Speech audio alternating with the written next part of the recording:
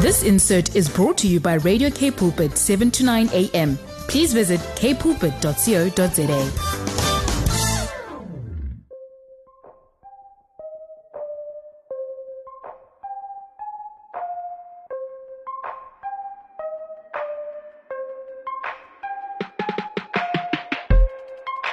Today on Voice of Change, we're going to be celebrating all things reading, all things book related. Now, in a way, talking about celebrating always makes us think of happiness and happy times and joyful things.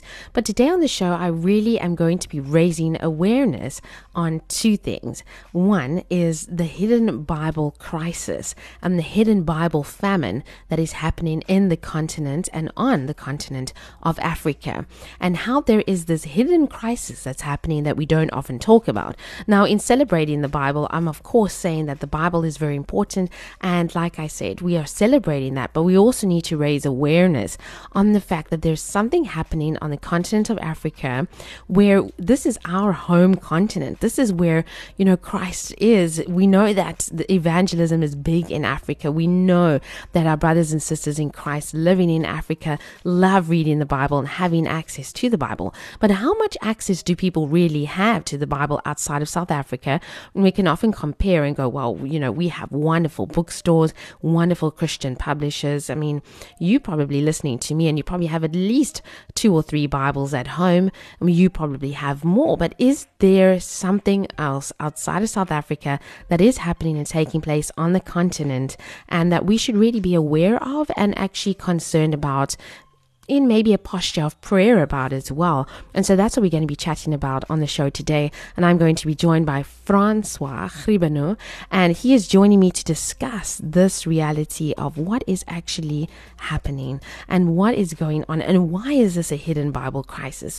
And later on the show, I'm also going to be joined by Noni from the Otto Foundation, a wonderful, wonderful organization that is working really hard to make sure that there is a celebration of reading and a love of reading in children, especially primary school children and high school children, but also why this is very important as we celebrate reading and a love of books, why it's important that we continue to build libraries and create safe spaces so that children who are really sitting in that reality that we keep talking about of not being able to read for understanding, why they can have access to books and how we can foster a love of reading.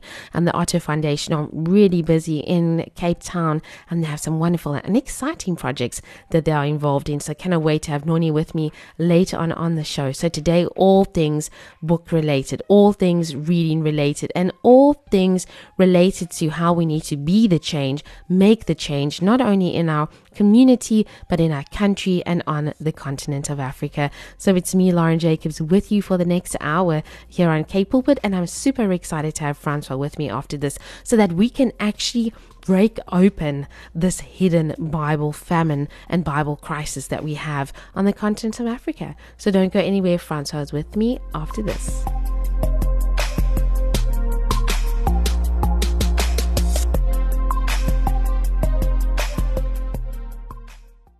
I'm just so looking forward to having Francois with me today. I know that we're going to have an incredible conversation. And when we're talking about Bibles, we're not only talking about, the Bible that you and I have. And if you're anything like me, you probably have a shelf full of Bibles. But we need to realize that we're actually in a time right now where we have a hidden Bible crisis. And before we get into that and talking about this and why it's important, Francois, to you, it's so good to have you on the show today. Thank you so much for being with me, and I'm really looking forward to touching on something that's very, very important for us to talk about today. Thanks, Lauren. It's lovely to talk to you. Now, the organization Oasis International, you talk about having this, like I said, hidden Bible crisis in Africa. Now, there's two things happening when I say that. Firstly, it's hidden. Secondly, we have a Bible crisis. What does this really mean when we say we have this Bible crisis and that it is also a hidden one? Well, Lauren, to be honest, there are actually 2 Bible crises, but only one of them is hidden. There are. Okay. So the one that everybody knows about is the translation crisis. There are so many language groups in the world, so many people who don't have the Bible or even the New Testament or even just one of the Gospels in their own language. So that is the one crisis, and there's a lot that is being done about it. Many countries, most countries have their own Bible Society, and that's kind of has always traditionally been the mission of the Bible Society.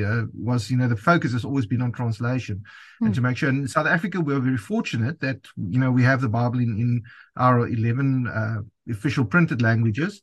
So that's encouraging. But there's another Bible crisis that few people know about, and that is the distribution crisis. So the one crisis is translation, but the other one is distribution.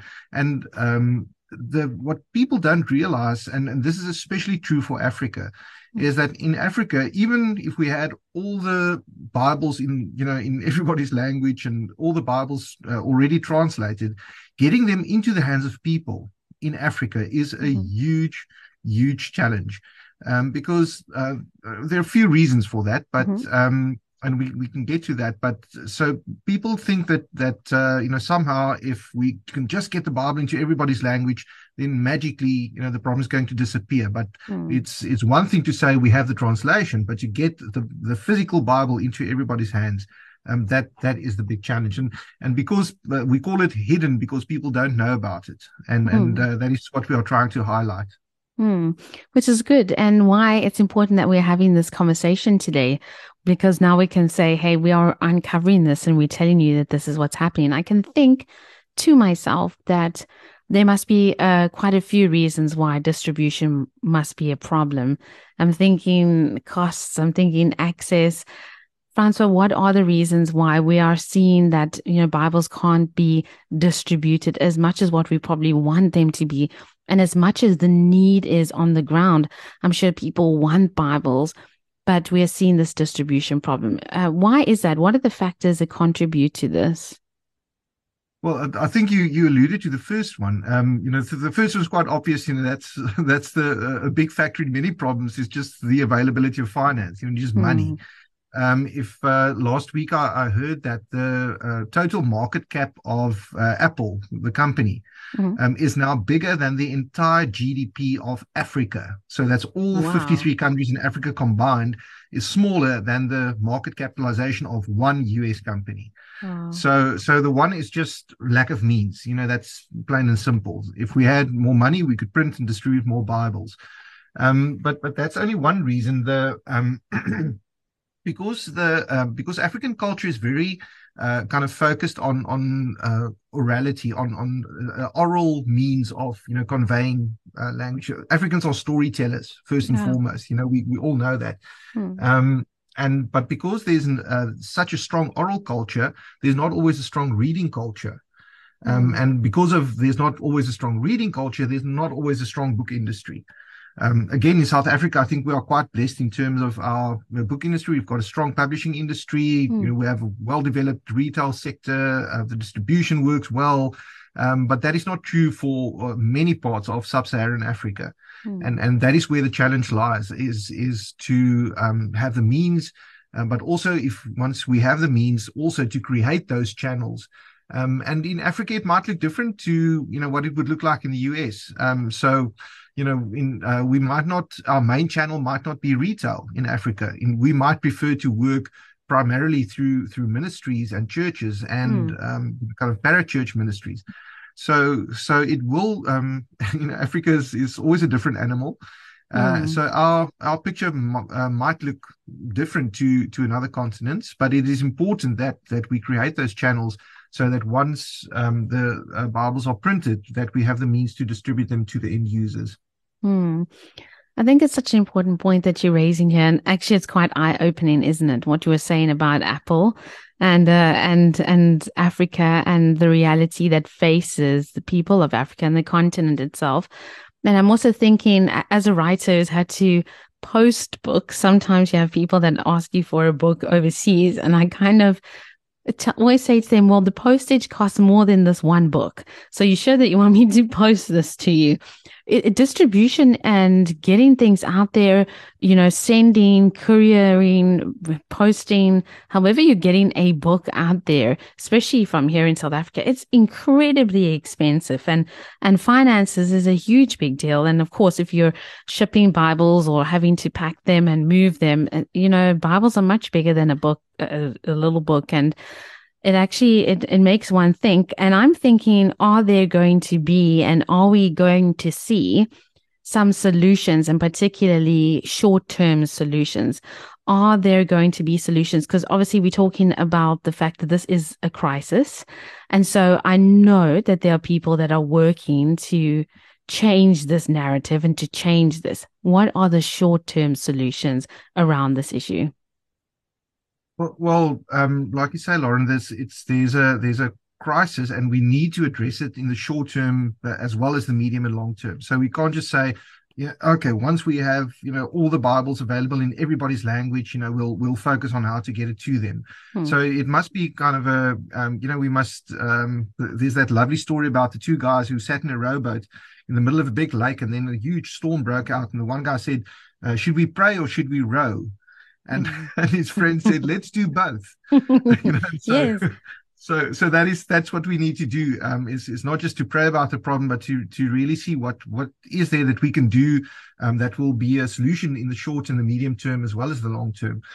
So there is some good news, and that's I'm very happy to get to that. So, as you know, in sub-Saharan Africa, probably 90% of people can understand either English, French, or Portuguese. Those are the traditionally the colonial languages, and for better or for worse, that's the legacy that we have. And the good news is that the Bible is available in those languages. And yes, of course, it's first prize to get the Bible to somebody in their own language. But the interesting thing is, the Bible app YouVersion, is by far the most popular Bible app ever. So they've done some research in Nigeria, and they found that even though the Bible was available in 18 of the local Nigerian dialects, 98.9% of reading time on the YouVersion app happens in English. So that's almost 99% of people read it in English, even though they have the option of 18 Nigerian dialects. So that I found that very interesting, and we also did our own research, kind of in rural areas of Nigeria, where we found that in a church where even the service is conducted in the local indigenous language. But when it comes to reading the Bible for your personal devotions, 93% of the people in that church prefer to read it in English, even though they prefer to have church in their own language. So it's not, when we say that we can reach a lot of people through English, French, and Portuguese, it's not as if we're trying to say that that's what you've got, so you better be. That is actually what people on the ground prefer. And that is why I say that's a kind of a short-term solution. So because we have the Bible available in those languages already, if we can create the distribution channels, we are, it's like the 20-80 principle. We've done, we can put in the 20% and get a huge reward if we can only focus on creating those distribution channels. And like I said, that can happen with working with churches, working with church denominations. There are some huge churches up north, talking millions and millions of members. And then also working with other ministries and then the traditional kind of retail model. You mentioned something very, very important, and that is, many, many churches and millions of members and a lot of people. I mean, going to church on the continent of Africa, I find that the fact that Africa struggles with not having Bibles is crazy, because it's a continent where we know God is really, and we know there's so much prophecy that has been spoken about this continent, so many things that God is going to do and has done and will continue to do. And why then is it so ironic that Africa itself should experience this Bible famine, so to say? Why is there this irony? Because I cannot help escaping the fact that it feels very ironic, especially the legacy of what we see and what we know God wants to do here. Well, it is ironic for two reasons. And the first reason is that a big part of the Bible happened in Africa. And many of the characters in the Bible actually came from Africa. Tim Welch wrote a book called Africans and Africa in the Bible. And it's fascinating. In the Old Testament, if my figures are correct now, there's something like 983 referrals to either places or people in Africa. And in the New Testament, it's something to the tune of 140 plus references to people and places in Africa. So it's absolutely astounding, and it's so sad then that even though Africans played such a big part in the formation of the Bible, that they should be the last in the queue when it comes to distribution. And then the other reason why the Bible distribution in Africa is absolutely vital is not only did Africa play a big part in the history of Christianity. I mean, if you look at, there's a place called the Center for the Study of Early African Christianity that looks at in the first 300-400 years of Christianity. Some of the church fathers, Augustine, for example, he was African. Yeah. And if you look at the huge role that they played in the kind of the establishing Christianity, giving it a firm foundation. It's so much sadder that Africans today should not have that. But not only is the history of Christianity, in Africa, also the future of Christianity, because they estimate that by the year 2060, 4 out of every 10 Christians in the world will come from Africa. So 40% of Christians will live in Africa by the year 2060. And that is why it's so vital that we get the Bible into people's hands, that they can be disciples, that they can grow in their faith. They can, people are fond of saying that, Christianity in Africa is a mile wide and an inch deep. And we need to change that. We need to have it a mile wide and a mile deep. So that people can really be grounded in their faith, so that when we have the numbers, but we need to grow depth in the believers in Africa. And that also leads me to think, what can ordinary individuals do? So if someone's listening to the show right now going, wow, I agree with this, and I'm looking at my shelf and I see I have 25 Bibles on my shelf and I just love to bless lots of them away, but it's not possible. Is there a way that ordinary, when I mean ordinary, I mean people that are not working in maybe the sector of distribution or translation or involved in ministries, active ministries, getting Bibles out there. Is there something that people can do to be involved in a way that is actually tangible to make a difference on the continent that you and I actually live in and that we have a heart for, and we want to see this change? Because if we can put in our mind the fact that there are people out there maybe sitting right now praying for a Bible, they're sitting in somewhere and they're praying and they just want a Bible in their hands. And there must be, we're talking about solutions as well. Is there ways that people can change this reality and be more involved in getting these Bibles out there? Certainly, Lauren. Just one example, there's a program called God's Word for Africa, where we try and equip people. So there's a publication called the Africa Study Bible, which is kind of Christianity 101 packaged with the text of the New Living Translation. And what we try and equip church leaders, because one of the other big challenges in Africa, of course, is education and training. So many pastors are leading churches, but they're kind of flying by the seat of their pants. Because they haven't had the opportunity for proper training. So what we try and do is to get the study Bible into church leaders' hands, so that they can not only equip the congregation, but equip themselves, before they equip their congregations. So God's Word for Africa is one example, but I'm sure if once people start Googling, there will be many opportunities. I have a dream that Christians who own companies that work in Africa, whether it's a cell phone company or a bank or a retail group, that they will say, look, man, I've got there's room in my crate that's going up to Accra in Ghana. Do you have a few cartons of Bibles for me? I wish that we could get to that place where Christians just across the board will get involved and say, but I already work in Africa. I've got means. I can maybe, I can be part of a network that gets Bibles into people's hands. So, but yeah, that's the ideal. That's where we are. And that is what we are working towards. You were talking about Accra and Ghana, and I was reminded of something beautiful that I witnessed and saw when my husband and I a few years ago went to Ghana on a missions trip, and we were traveling obviously from South Africa, but on our plane was these young university students from South Korea, and they had to go via South Africa to go up. It was quite interesting, but each one of them had a massive box with them, huge box. And these are South Koreans. There was about 8 of these students. They were young. They had these boxes with them, and they had them. It was actually quite funny watching them with these boxes. And eventually when we were close to Accra, I actually spoke to one girl and I said, like, what are you doing with these boxes? Because I thought, what's going on? And she said, we are taking Bibles to Ghana from South Korea. And Wow. it is incredible. And these were young university students. And this was a couple of years ago.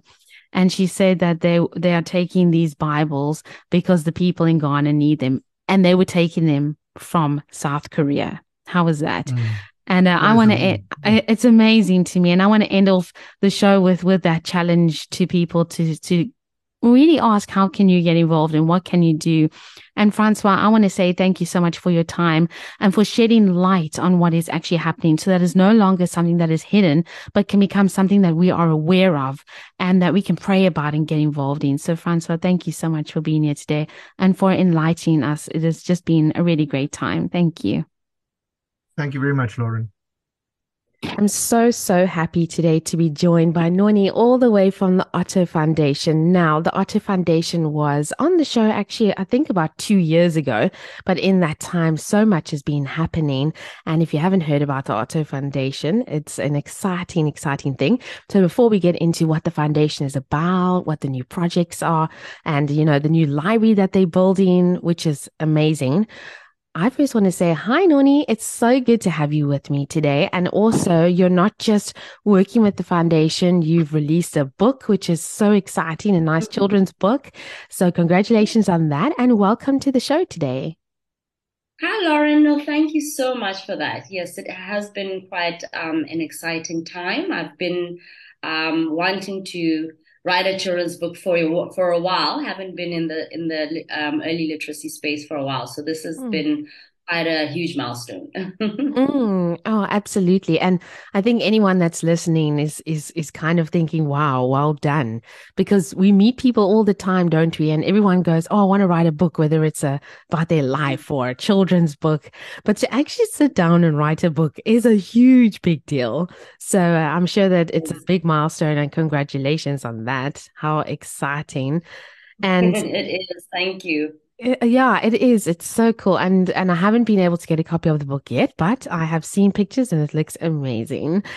And so about your work with the Otto Foundation, for anyone who's maybe listening in who's never heard of the foundation before, tell us a bit about what exactly you guys do there and what you've kind of been involved with and really the heart of the organization. Yeah, no, absolutely. It's the Otto Foundation is really quite a special organization.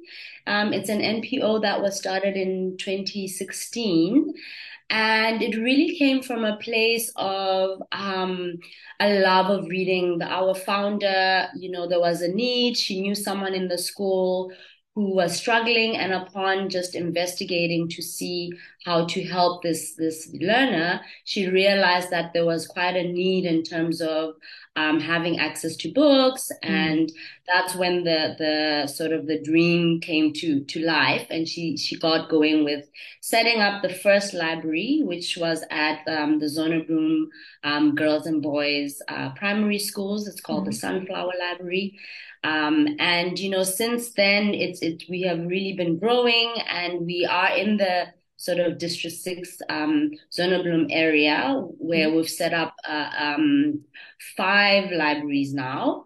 And yeah, it's really, it came from a sort of passion of wanting to improve early literacy and encourage children to read for enjoyment, with the aim of really fostering a love of reading and promoting access to books, and really developing and promoting contextually relevant reading material for our children. So that was sort of the core focus when we got started. Mm. I love that. And I think one of the things we've spoken quite a bit about this year, but it's something that and the foundation has known for a long time, but it's that children are really struggling to read for understanding. And we've seen this coming up this year again. I think every year there's more light being shed on this. And teachers that I know, friends of mine that are teachers in schools, are saying this for a long time to say, children, they by grade 4 already, there's so many children that can't read for understanding. And is it because, us as parents, we're not taking the time to read with our children? Or is there a problem with access to books? And that's exactly what the foundation has been doing, creating libraries, having these books for children. Is there this reality that we are facing to say there isn't access to books? And this is why children are struggling as well. Absolutely. There is a problem. And in fact, it's funny because there was also something called the National Reading Barometer that was recently launched. And in that, if you sort of read the what they've come up with, there's somewhere there where they mention that it's amazing that just having access to books, so whether it's at home or in a library space, increases the chances of someone actually reading, because you're likely to pick up a book if you see a book. If you constantly seeing books around you, Yeah. you're very likely to pick it up and just page through it, even if at that point you don't fully understand what you're reading. But that's, for example, with children, that's why the illustrations are so important. But it's just sort of taking you into that space. You're already sort of engaging your mind in a certain way. So yeah, I mean, I think definitely access to books is a huge thing. And then, of course, I think parents and caregivers, it's so important that we try and encourage them as well and sort of bring them in on this journey and help them realize the importance of this for everyone, themselves included. It's an opportunity to bond with your child. It's, it obviously opens up the child's world. So yeah, all of those factors tie in quite closely. And yeah, so we obviously with libraries just figured this is a way to sort of catch the kids at school, but not in a way that is, because obviously when you think of school, you're thinking, a lot of the times you're associated with a very structured, like we're here to learn and we have to get through the curriculum. So we also felt like, no, we want this to be quite fun, quite enjoyable, so that the kids actually want to read and that they want to pick up a book and just dream and go somewhere else and learn something new and see themselves in the stories. So yeah, all those different things tie into it. And yeah, we're trying to really promote that reading for enjoyment with kids. And I'm sure that for you and for me, we probably have a book that we can think of in our minds that kind of shaped our thinking or that kind of impacted us in some way. And I'm sure maybe to those listening as well, maybe you have a memory of a book that was just so special. Maybe even it wasn't when you were a child. Maybe it was a book that changed your life as you got older. And so books are so powerful and so important, and especially for children.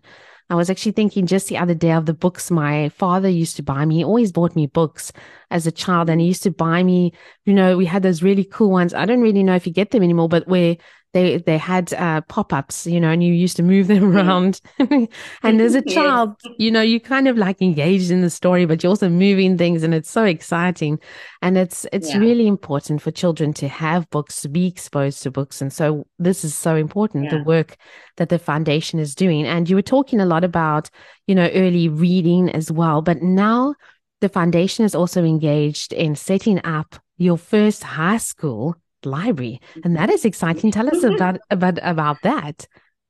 That is exciting. Yeah, we're very excited. It's a sort of relatively new area for us, but we're still very excited about that side of things. Obviously, it's a slight shift in the way that the library could potentially work because older kids are, quite different to the younger kids. But yeah, it's very exciting. We the library we're looking at is Good Hope Seminary high school. It's a girls' school that has about 460 girls from who come in from disadvantaged areas. There's also a small little boarding house as well, but it's fundamentally it's a sort of commuter school. So a lot of the girls coming in from the outskirts. And yeah, and there already was a library in the school, which is great because that sort of lets us know that the school, at some point this is something that's important to them, and we love partnering with schools that already have that interest and that focus that they want to just develop further. So they already did have a library, but it wasn't an active library. Mm-hmm. And a lot of the books were sort of quite outdated, and it just needed quite a little bit of work and a little bit of love. And so yeah, and they're also celebrating their 150th Wow. anniversary at the end of this year. So we thought this was actually quite a special time to come in and see what we could do to celebrate this huge milestone of theirs.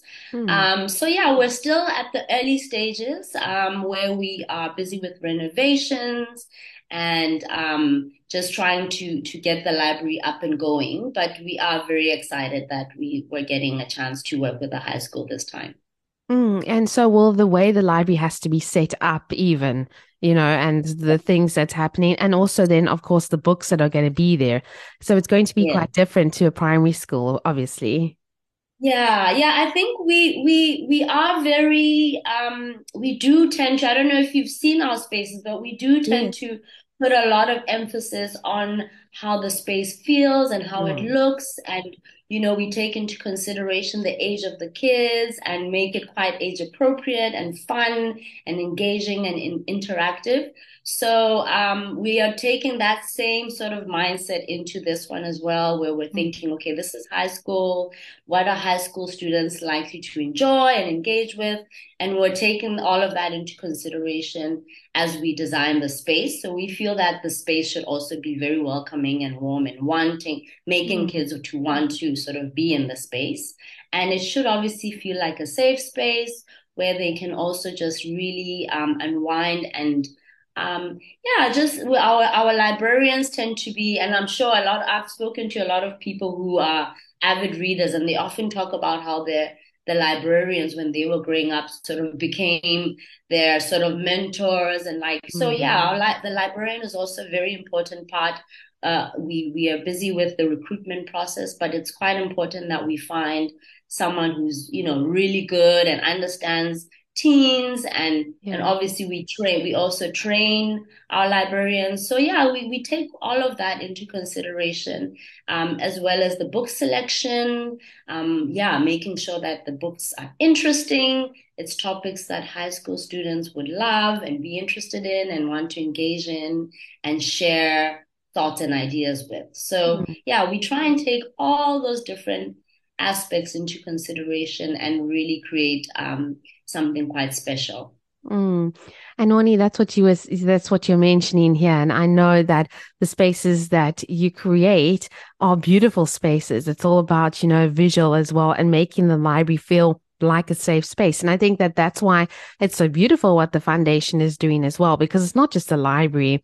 I remember library from when I was in primary school. That's the only library I think about because I never used the library in high school. But that primary school library wasn't very warm. It was just a lot of Mm. bookshelves. And I think that that's how it was when we were growing up. And, Yeah. like the libraries were just those brown bookshelves full of Yes. books. And Exactly. it doesn't foster a love for the space at all, honestly. Yeah. But so that's why I love what you guys do because it's so visual as well. And the Sunflower Library is just very beautiful.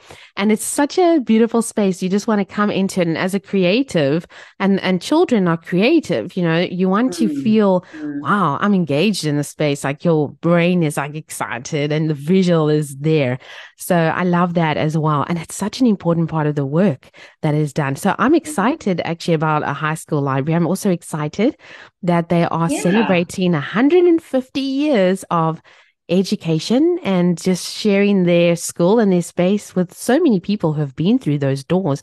This is actually Mm. really, really exciting. And I wanted to ask you as well, you were talking about book selection. Is it also that people can donate books or that the public are invited to get involved in that way of going, hey, I have books and I'd like to give it in. Of course, we are talking about children. We're talking about a high school library. So we're not going, please donate Wilbur Smith books, because those are not accurate for this particular thing. And that can traumatize a child. But I'm traumatized by a Wilbur Smith book I read when I was 16. I think I was too young for this kind of book. But, we want proper age-appropriate books. Is there a way for, the public to also donate? Do you encourage that as well? Yes, we do. We do encourage that. We are actually in the process now of setting up a Back a Buddy campaign, because we would love to be able to get new, good quality books, a diverse range of books for the library space. So that is also going to be something that we're going to be sharing quite soon with all our sort of followers and that. But yes, we are also encourage donations. Obviously, we do have a little bit of a criteria, as you're saying now. We have to be careful about what we're asking people to donate. So we normally sort of share a little bit of a criteria. It's normally sort of just to say something quite recent, in good condition, that is appropriate for the age group. So, for example, in this case, it's high school, that is appropriate, and that it's in good condition. But yes, we definitely are open to donations. And of course, we want sort of interesting, vibrant, diverse books from all over. And we also love to focus on promoting South African publishers and authors. So we are always looking to get books in from local authors as well. So we would be very happy to have some sort of donations or book donations if people are keen. That would be wonderful. That's really, really cool. And Noni, I want to say thank you so much for being here with me today and for sharing about this exciting project, and not only the project, but also about the foundation. And so if people want to go and follow on social media, keep up to date with, the library, the Back a Buddy, with the foundation, what are those social media handles, or how can they do that? Yeah, we are on all the platforms. It's the Otto Foundation. So we're on Facebook, we're on Instagram, especially on Instagram. We're very active on Instagram. And we are, on also LinkedIn. So we're on quite a few of the platforms. We also have our website, which is ottofoundation.org. Which also has quite a lot of information there, but also you are able to contact us through the website. And that also, gives quite a lot of information, the rest of our information, should you possibly want to get in touch with us. Awesome. So now you all know how to get in touch, how to keep up to date with the projects that's happening, how to donate. I hope that your heart is stirred to, wanting to give some books to the library and to really impact children's lives, and, children who need that safe space, who find the library a safe space, who are coming to that space to not only find love of reading, but also just to find a warmth and a love in that space. And so it's not just a library full of books, it's an incredible space for people and for our children. And so, Noni, I want to say thank you so much for being with me today. It's been wonderful to catch up with you again. And I'm really looking forward to the launch of this library, the celebration of reading and creating this space for children and for these girls that are going to come through there, and for everything that's going to be happening. So, Noni, thank you so much for your time today. Thank you very much for that. We will be updating everyone on the as we move forward with this project, and so you can see what we're doing on our Instagram page, and then people can be up to date with where we're at. But thank you so much for having me. Thank you so much, and take care. Okay, bye-bye. Just last week, I was actually reading again and just doing some digging into Andrew Murray, but more specifically to his wife, Emma Murray, and the work that they did and accomplished here. And it's so incredible to think that the Good Hope Seminary High School, where this new library is going to be, was actually founded by Reverend Andrew Murray, and was founded in 1873, and is actually on the very same spot where he founded it. And it's such a beautiful testimony to how, when we do things, it is, when God leads us to do things, and when he inspires us to do things, and especially in the education space, especially with children and especially with those generations, that it will stand. And when God leads us to do something, it will stand the test of time. 150 years. I mean, imagine how Andrew Murray felt planting this place of education in 1873. And here we are 150 years later, and getting this new library, getting this safe space, and having this place where children not only learn to read, but where they become people who are engaged with the material that they read, so that they can dream, and so that they can learn, and so that they can use their imagination. And I think that that's the beauty of books. Even us as adults, when we are reading and engaged with reading, we are using our imagination and our thoughts, and we can dream as well. And we can learn as well. You're learning while you're reading, and it's an exciting space to be. And so I just really wish everybody involved with setting up this new library at this beautiful school the best, the very best, and that God will just bless the work of their hands, that this library will be a place and a testimony for many generations to come as well. And I'm also considering today how we can be more involved, maybe in a posture of prayer, as I said at the start of the show, about this Bible famine that's happening on the continent, and how we have heard from Francois, how he has said that, when we come to the next few decades, 1 in 4 of the Christians in the world are going to be in Africa, and we praise God for that. We see the testimonies, we see the prophecies unfolding, and we will continue to see them. But yet, we want our brothers and sisters on our continent to have access to the Bible.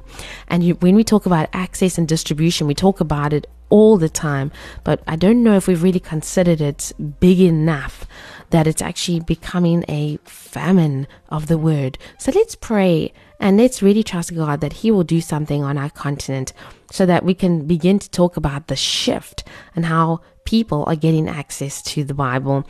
And also praise God for everybody that's involved in translating the Bible, getting the Bible into different languages, and getting that access to those materials. And so it's been really great to be with you on Voice of Change today. Next week, I want to ask you, are you single and still waiting? Well, this is for all the ladies, all the single ladies. I'm going to be joined by Bookie all the way out from Canada.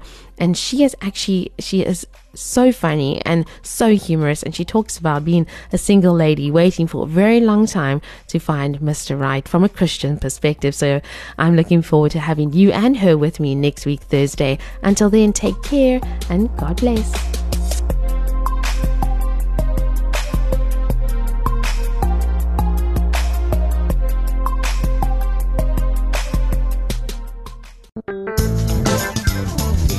This insert was brought to you by Radio K Pulpit, 7 to 9 a.m. Please visit kpulpit.co.za.